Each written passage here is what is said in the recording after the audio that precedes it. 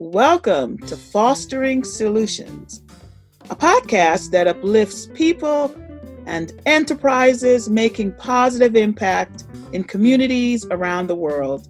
I'm your host, Dr. Michelle Foster. My guest today is Petia. Help me with your last name. Abdul Razak. It's okay. Abdul Razak. Okay. Abdul Razak. I met Petia, actually. I met her through some work we were doing at our old high school in Guyana. That's right. We went to the same high school. I was a couple years before Petia. Just like two. Just a couple. Just a couple. Thank you so much for making time to chat with me today on Fostering Solutions. So why don't you tell the audience about yourself? Who is Petia? Yes. So I was thinking, I always answer this question differently, but I was thinking today I'm gonna do it much different than I usually do it, and thinking of two words to describe myself, right? Mm-hmm. And if I were to describe myself in two words, I would say that I'm a responsible rebel. I think that's who.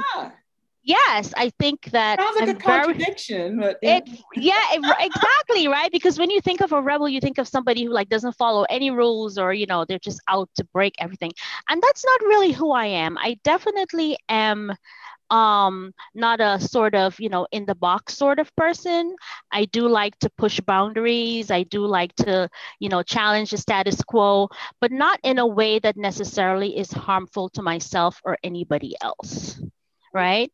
And when I was thinking of the question, it reminded me of what my grandmother said when I went home to Guyana to visit her in 2013, before she passed. And she was saying, I'm not at all surprised that you turned out the way you turned out, because even as a baby, you just always did your own thing. Like, you were never interested in. Yeah. And so I'll tell you a story that illustrates that and why I think it's a good way for me to describe myself.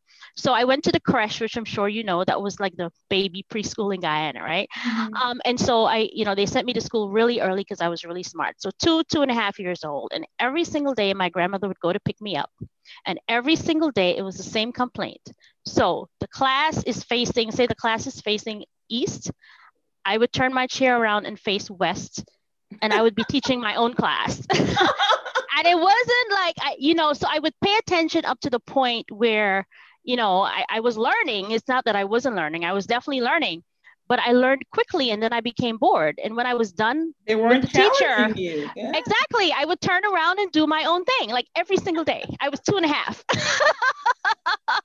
So she said, that's who you always were. And I'm not surprised that you have grown up and you pretty much have remained that kind of person. Like, you still do everything that needs to be done, right? Mm-hmm. But at the same time, you just kind of like dance to the beat of your own drum, and that's who you are. That's awesome. Right. Right. But aside from that, I would say that responsible rebel, yes, but there are other things that I'm even more proud of. I definitely think that I'm a great friend, very loyal. I have the ability to connect people.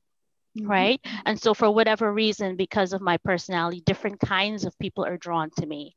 And because of that, with me in the center, I'm then able to say, hey, you should meet this person that I know, because I think you guys would be a great connection. I was actually doing that 2 days ago with a cousin of mine and somebody else that I know, that he saw me make a post on Instagram, and he was like, hey, I want to meet her. And that's like constantly happening to me. You know what I'm saying? So I like to think that that is definitely something that I'm good at. And definitely someone who has always loved learning, meeting new people, just widening my horizons. My dad would always say, because XYZ, that doesn't mean you know everything. So go learn something else.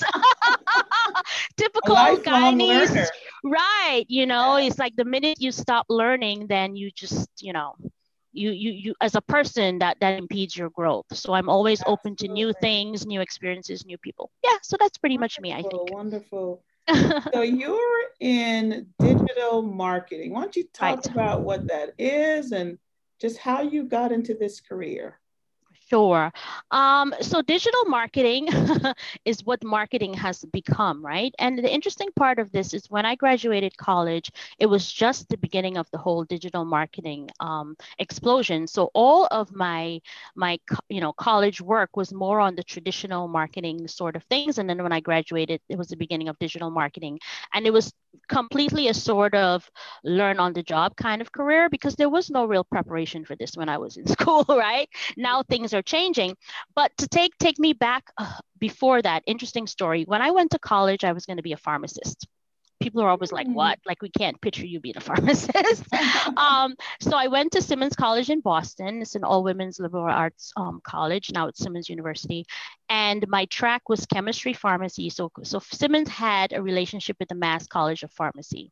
And so you did your 4 years at Simmons, and then you automatically went to Mass College of Pharmacy for 1 year. And at the end of it, you were a pharmacist. And I did it. And that decision just based on the fact that I liked chemistry in school, right? So what do you do when you're 16 or whenever? You say, oh, this is, everybody wants to be a doctor or whatever because they love science, right? I'm stuck with it for 2.5 years. And just for some reason, I was just not enjoying it. I don't know if it was the labs. I don't know, whatever it was. Part of it was the labs, the 4-hour labs. I couldn't take it. And so I went to my advisor and I said, look, I don't know if this is what I want to do anymore. Like, it's, I'm halfway through my college career. Like, what am I supposed to do? Do I just stick with it? Will I begin to love it again? What? And she said, you know what? Yes, I like this. She said, this is the whole reason for you being here. She was like, it's quite okay. Many people don't finish where they start. It's part of the journey. So what I'm going to have you do, since it's like halfway right through, is go to summer school and just take different things that you would not have taken because it's not part of your prescribed and she was a different type of college counselor because most of them try to like tell you no, whatever. You gotta stay there. Yeah, but she and I will forever be grateful for her. So she said go to summer school and take different things just to like see, and I took like a music course and a film course and a marketing course. And I can't explain it, but something magical happened in that marketing class that summer. And so then I changed. That was great advice then. It was great advice. And so again, graduating from college, I stayed in Boston and I got a job with the Boston Globe's website that's called boston.com. Now, the Boston Globe was one of the first, if not the first, newspaper to digitize the newspaper. I think they were the first one. And so they took the Globe online. And then the New York Times followed after that. Yes. And so we were pretty much kind of like the guinea pigs, the Boston.com crew. It was very cool because we were the startup, but with the backing of the more established Boston Globe. And so the goal was to somehow turn Boston.com into a revenue producer for the Globe. And so that's how we started. We started by, first creating an online directory of businesses. That part was free. But then if you wanted to have a mini microsite listed where somebody can click on your name and go to this mini microsite, then you had to pay for that. And it was just fun because we were making it up as we went along. Like nobody had done this before. So did you have to learn any kind of like computer science? Very basic. Yes, very basic because they were graphic designers who had been doing this that actually worked on the sites to build them. But for someone like me so I started, my first position was inside sales. I had to know the basics to explain to these business owners exactly what was going to happen, right? And then in school, I did take, was it Netscape? Oh my God, Netscape, I think, was a basic programming language. So I had some idea of, how the basic programming worked. But in terms of actually monetizing all of this and getting people to pay for an online presence, that part was brand new. And then, so that was my first position. And then I moved on to work in what they call the major accounts department.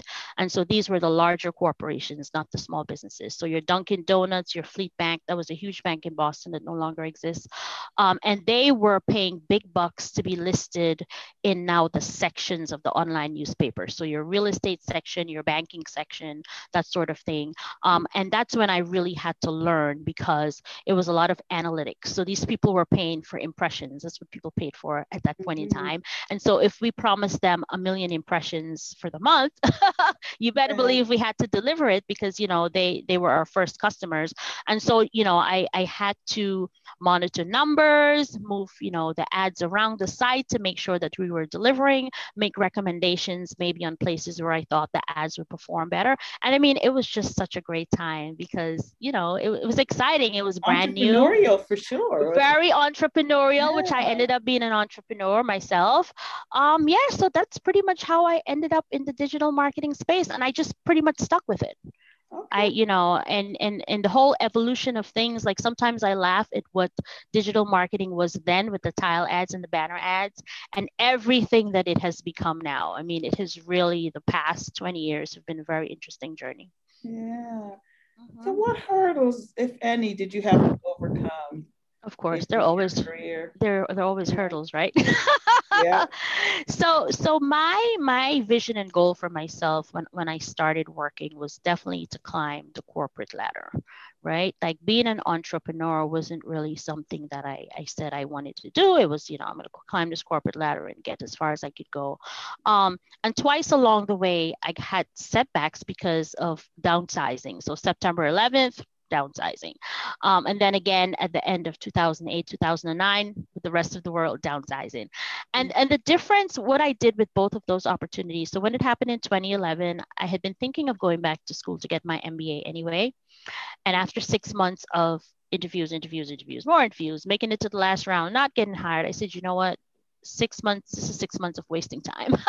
You know, I'm just going to go to grad school, get my MBA. Maybe that's the thing that's going to make me even that more marketable. So I did that then. And I did end up going back to work. But 2008, 2009 was different because I felt like, you know what? I've been working for quite some time now, and I'm starting to see some trends in what happens in the corporate world. Many times the people who are decision makers, they're making decisions that impact your life. And you clearly can see that some of these decisions are not the right decisions, but nobody wants to hear from you. Right. No one cares, right? Nobody cares, right? So you're sitting in these meetings and you're hearing these decisions being made and you're like, that makes absolutely no sense. And how can't you see this makes any sense? But guess what? They're okay. I'm the one that gets laid off when things don't go that right. So I said to myself, you know what, enough. I think I know enough at this point. Let me just try to see if I can do something on my own, whether it's just consulting or whatever it is, because I've had enough of this twice in, you know, less than 10 years. It's like every time you get to a certain point and then you get slammed right back down to starting over. And that's what I did. You know, took me about 18 months to feel confident enough that I could actually do this. Because, you know, my measure was if I could make enough money on my own as my last salary, then there's no reason for me to go back and work for. That seems like a good target. Right. Yeah. It took 18 months because, you know, there's a lot to learn. And I was doing a lot of, you know, one-off projects. So they're like ebbs and flows. But once I was tracking it. Once I hit that, I said, you know what, game's on. And it's been 12 years later. It's awesome. That is awesome. So how has the pandemic affected you now? Because, you know, you talked about 9/11 and, you know, the downturn in the market, 2008. Now, pandemic. Yes, exactly. So challenge number 3, right? Challenge number 3. So yes, the pandemic did affect my business in the beginning, because I mean, obviously, you know, clients took a hit. And if clients take a hit, then they can't pay you, right? However, what I will say is that it's very important, not only as an entrepreneur, but just as an individual, as a professional, to never put all of your eggs in one basket and to always be thinking of the brand that's you. So yes, I have my business, but then there's also Patia the brand, right? And so I've always done things aside from the business to establish myself as a center of influence or whatever you want to call it. And so those things have included teaching at colleges, doing speaking, and that sort of thing. So I'm going to tell you this: November, so before this shutdown, I got a call from someone who wanted to refer me to the Grow with Google speaking program. So this is before pandemic, someone I had worked with in the past. And she said, Patia, I know of this opportunity. I think you would be great. Are you interested? Absolutely, yes. Right. And so in the process of me going through that program and being accepted and getting my certifications and all of that, the pandemic happened. So even though my business took a hit, because I was in the process of working through becoming a Google speaker, I was still able to continue as if there was no pandemic, because guess what? All of these Google speaking assignments now, before they're intended to be in person, but they pivoted to them all being webinars. The demand for quality webinar programming went up. That's right. You see what I'm saying? And so even though the business did suffer and we still aren't back to where we were, because of that other sort of alter ego or whatever you want to call it that I have, I was still able to do pretty well, thank God. Because then I just started doing a lot of speaking and working with the Grow with Google team. And so, thankfully I've been able to maintain myself because of that. That's awesome. That's awesome. So how can we, a part of why I'm doing this is really to inspire young people to pursue, to really see who they can be. Right. I'm doing this series now with women in STEM. And so it's like, I want young people to see, okay, I could be like her. She looks of course. Her. Right. Exactly. Like so what advice do you have for inspiring young people to pursue a career like yours? I agree. I think those of us who have a platform need to use it to connect with young people. I was thinking about, what is the difference? Like, why do some people make it no matter what? Right. While others never seem to, to grab a foothold. And I think from my experience, and I'm sure you can relate to this as well, being immigrants and coming from a place where, yes, third world country, own struggles and challenges, that's why we're here, right? That has to be acknowledged. But there's so much power in growing up and seeing people like yourself be doctors, lawyers, engineers, and maybe went to Queen's College. Everybody who's anybody comes from Queen's College. Yeah. That is a very powerful foundation to have. And so I think that those of us who have a platform absolutely need to use it to connect with young people so that they can start to see themselves in us and know that it's possible, and share all of our stories in an authentic way so that they're relatable. Because I think what happens is that a lot of times once people get successful, they forget. All of a sudden, like everything is like perfect. Amnesia. It's like, right, and I'm on top of the world and life is always great. I mean, give me a break, right? That's not how it is. And so you even if you are successful, I think still being relatable is very important, and definitely in your own small way, making an effort and a concerted effort, not just a one-off sort of thing, to use your platform to connect and inspire young people. I think that's all that it is. And it's really just being, like you said, authentic and proud of your beginnings. Being exactly. Very, whenever I speak, I'm always saying a part of what makes me who I am is the way I grew, where I grew up, and exactly how my parents came and restarted their whole career from scratch. From scratch. Crazy. I mean, my mom was teaching at the teachers' college when we left Guyana, and she came and was teaching at a daycare center. Right. But there was no. They did what they had to do to get the grit and the perseverance. Absolutely. Absolutely. So it's never worry about where you start. It's just exactly. And I think because of where you start, you can use that as a very powerful story to connect with other people who may feel that because they're wherever that they can't move forward or they shouldn't move forward. You know what I mean? Right. It's very important. Very, very important. So what do you know now that you wish you knew when you were a student back at Simmons College, trying to figure out, where you want to go in life? What Great do you question. know now that you wish you knew then? Great question. I would say that sometimes more than 50% of your success has to do with who you know, as opposed to what you know. And so I think that, so I came here when we came to this country, I went into the 11th grade, even though I was only 15, because I had an uncle who worked with the Board of Ed, and he told my dad the reason why immigrant children are usually put back is because parents don't think to come with whatever transcripts you have. So they don't know what you know. Right. So they put you backwards, and of course that never works because we just excel regardless. But he told my dad, especially coming from Queens College, that he should definitely bring my transcript. And so they saw my transcript and they were like, what? What do you mean? Like, I should have been in 9th grade, but they were like, there's no way in hell that we're going to put this girl in 9th grade, right? So I ended up graduating high school at 16. Anyway, so I think that we're so, as immigrant children, right, so hell-bent on, we got to study, we have to, right? We have to do well, whatever. And so that whole part of it,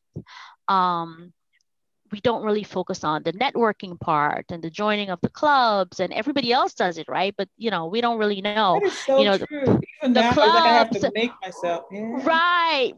And then you see people, speeding ahead of you, and you're like, what the heck, right? And if you've been in class with them, that they may not have been that bright, but how? And it's usually because they know the right people. It's just networking and talking. Exactly. So the doors that you have to kick down are opened for them. And so, I've learned how to do it because I had to. And so I definitely advise young people to, you got to balance it. The academics are great. Absolutely. Without a question, you should do well in school, but also look around you and make connections and seek mentorship. Another thing, seek mentorship, because these things become very important when you move into the world of work.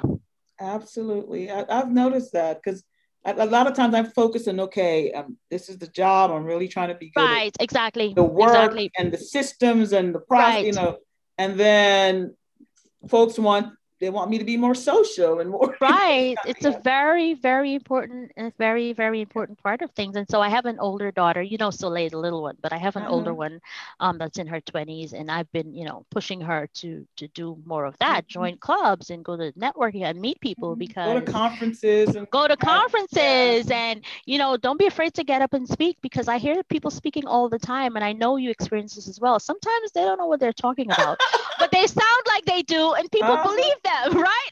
Oh yeah. So, having a little bit more gumption and definitely building your network over time becomes very, very important as you move along. Yep. So what's next? What's next for you? What's next for me? Interesting. So I recently, it's been about a year, and in the trajectory of this slowed down by COVID, but myself and two other women that I know really well, we started this multi-ethnic mommy community called Mosaic Mommies.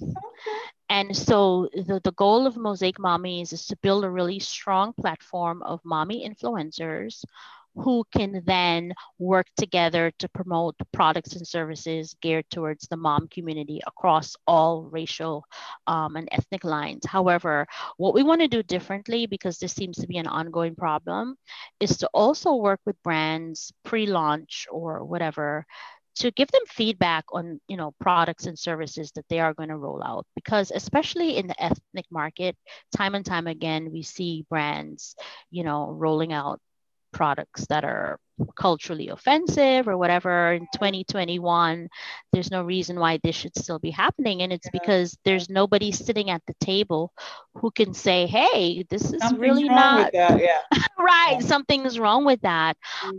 So we've been working, COVID kind of like knocked us off of our original goals, but we're still working really hard to do a hard launch. We did a soft launch in last year's 2020. We did a soft launch in 2019, at the end of 2019 at Bloomingdale's, with some local mommy bloggers, and it was very well received.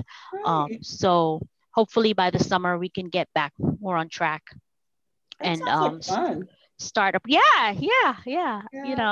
There's definitely a need for it. And what's different about what I've done thus far is that it's three of us, not just one of us. So we can kind of share the work, because it's a lot of work. It makes it share the load. It makes it so much lighter. Right. And also looking forward to being able to travel again. I know, right? Oh Right. my gosh, some kind of normalcy Some again. kind of normalcy, right? And to go to Right. music festivals, Oh, and that's my thing. museums Yeah, and oh my gosh. All of the I feel like all of the wonderful reasons why I love living in New York City, they aren't here right now. It's I like, know. You're just under lockdown. right. Yeah. So what sets your soul on fire? What really gives you hope to press forward, during these times of uncertainty? You know what, conversations like this, and there are a lot of conversations like this happening. There are so many brilliant people of all ages, but seeing younger people have these conversations is what Yeah. really gives me hope, because they're the future. And especially when you have children and nieces and nephews and whatever, like, you want to imagine a world that would be different for them. Mm-hmm. I don't know that it's going to be easier, because the world is becoming that more competitive. But Mm-hmm. hopefully it's going to be a little different. Hopefully, Yeah. you know, people will start learning to get along and not be so bigoted and biased. And At least there's now we're just being open about now racism. we're being Yeah. open about it, Yeah. exactly, which is the starting point. But there's just so many really great conversations happening across all racial lines, all ethnic Mm-hmm. lines. And it's just really refreshing. That gives me hope. And Excellent. I hope that it's not just an in the moment thing, and this actually becomes a consistent way of life and a way that people interact. And it's okay to not know. Like, last year with the whole BLM thing, I got a lot of calls from people that were like, Patia, I'm embarrassed, but I really didn't know this, or I had no idea. And that's fine, right? That's fine. It's okay Mm-hmm. to not know. But then now that you do know, what you're gonna do about What you gonna it? do about it? Yeah. What you're gonna do It's about like, it, once you know better, is it Maya Angelou that says, once you Yes, know better, you have to do better? exactly. So, Exactly. So definitely, I love that. And like I said, just learning and experiencing new things. The world is huge, humongous, right? And it's no, just like, you know, just incredible. There's so much to learn and experience. So I like doing that absolutely. sort of stuff.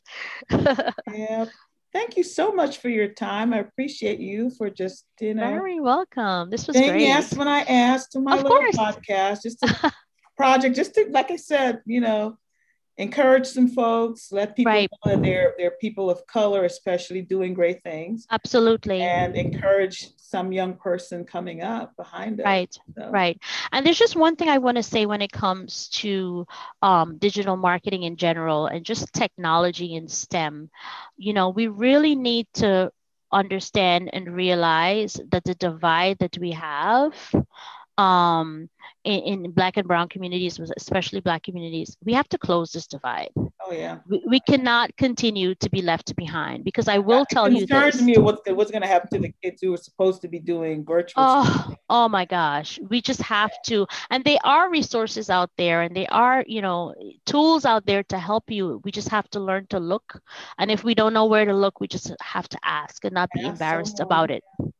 Absolutely. Right? We just have to, because even with, like, the COVID and businesses, the businesses who were able to pivot to digital, even if it took them a little bit of time, they Mm-hmm. were able to pivot successfully because all along they had been doing something, Right. right? The Right. businesses who were not doing anything digital at all, unfortunately, there was nothing to pivot to. Right. Right.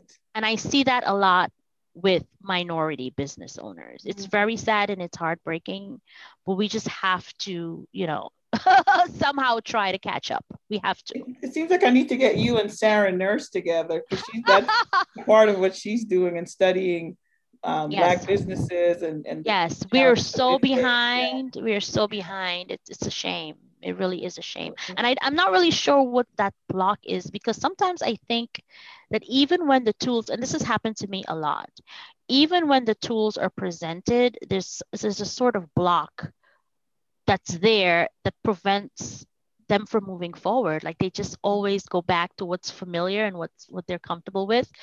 But those things no longer work, I know. right? Yeah. Yeah. So there's a lot of work to be done there. So And I yes, think it just takes, I would love to talk to Sarah. yeah, I think that should be a very interesting conversation. But I just think it's familiarity. It's what they where they're comfortable. And it's, I think when you get to a certain, and I don't know if it's a generational thing as well.